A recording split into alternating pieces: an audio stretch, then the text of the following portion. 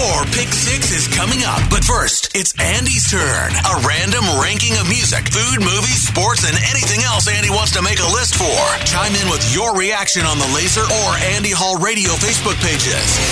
It's Andy Hall's Pick 6 on Laser 103.3. Today's list inspired by Wicked's topic of discussion this morning. Who's the greatest stand-up comedian of all time? Predictably, in case you missed the show earlier, opinions varied greatly. Feel free to hear what I'm talking about on the Heather and Wicked page at laser1033.com or see what I'm talking about on the Laser Facebook page where that conversation started last night. All right, presenting my Pick 6 stand-up comedians of all time, beginning with number 6, Eddie Murphy. Like many, I was introduced to him through Saturday Night Live in the early 1980s, which was the gig that propelled him to superstardom, where he'd star in films and on some of his own specials, including Eddie Murphy Raw and Delirious, two of my favorites from growing up. His impressions are still some of the funniest I've ever seen, and the original characters he has created over time are now, and always have been, absolutely hilarious. Number 5, Dave Chappelle. In my opinion, the best of what I call the post-Pryor generation of comedians,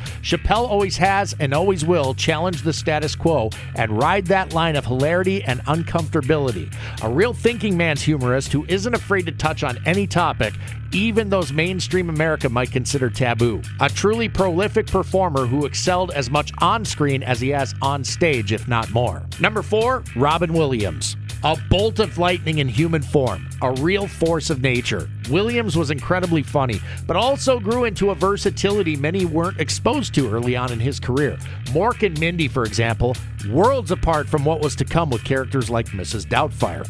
Listen to his Live at the Met performance from the mid-1980s, and even without a visual, Williams had a knack for translating energy through his infectious enthusiasm and raw emotion. Number 3, Rodney Dangerfield. King of the one-liners, finally gets some respect here. You know how some comedians can make you laugh just standing there being themselves? That was Rodney. Though his act was, well, an act, there was something totally authentic about the self-deprecating nature of Dangerfield's brand of humor that was also, at the same time, endearing. Have you ever heard someone say they hated him? Me neither.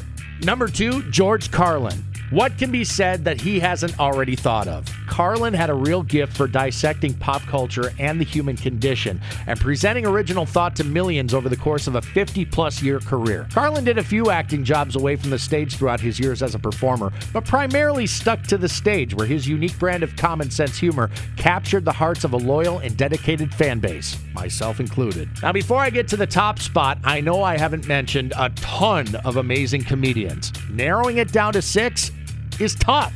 Suggest you try it sometime. Or don't. Who needs the aggravation, right? Number 1 is Richard Pryor. In terms of career longevity and influence, I'm not sure anyone comes close to what Pryor was able to achieve, tackling tough issues like racism and substance abuse head-on and from a very personal standpoint, bearing those scars to millions of people just looking for a laugh. Despite the sometimes heavy subject matter, Pryor never had an issue making them laugh. An animated presenter whose facial expressions and body movements were every bit as crucial to his performances as the content itself. Nobody did it better. Your thoughts are welcome. That was Andy Hall's Pick 6. Looking for your thoughts and opinions on the Laser or Andy Hall Radio Facebook pages. Stay tuned. Your Pick 6 is coming at the top of the hour on Laser 103.3.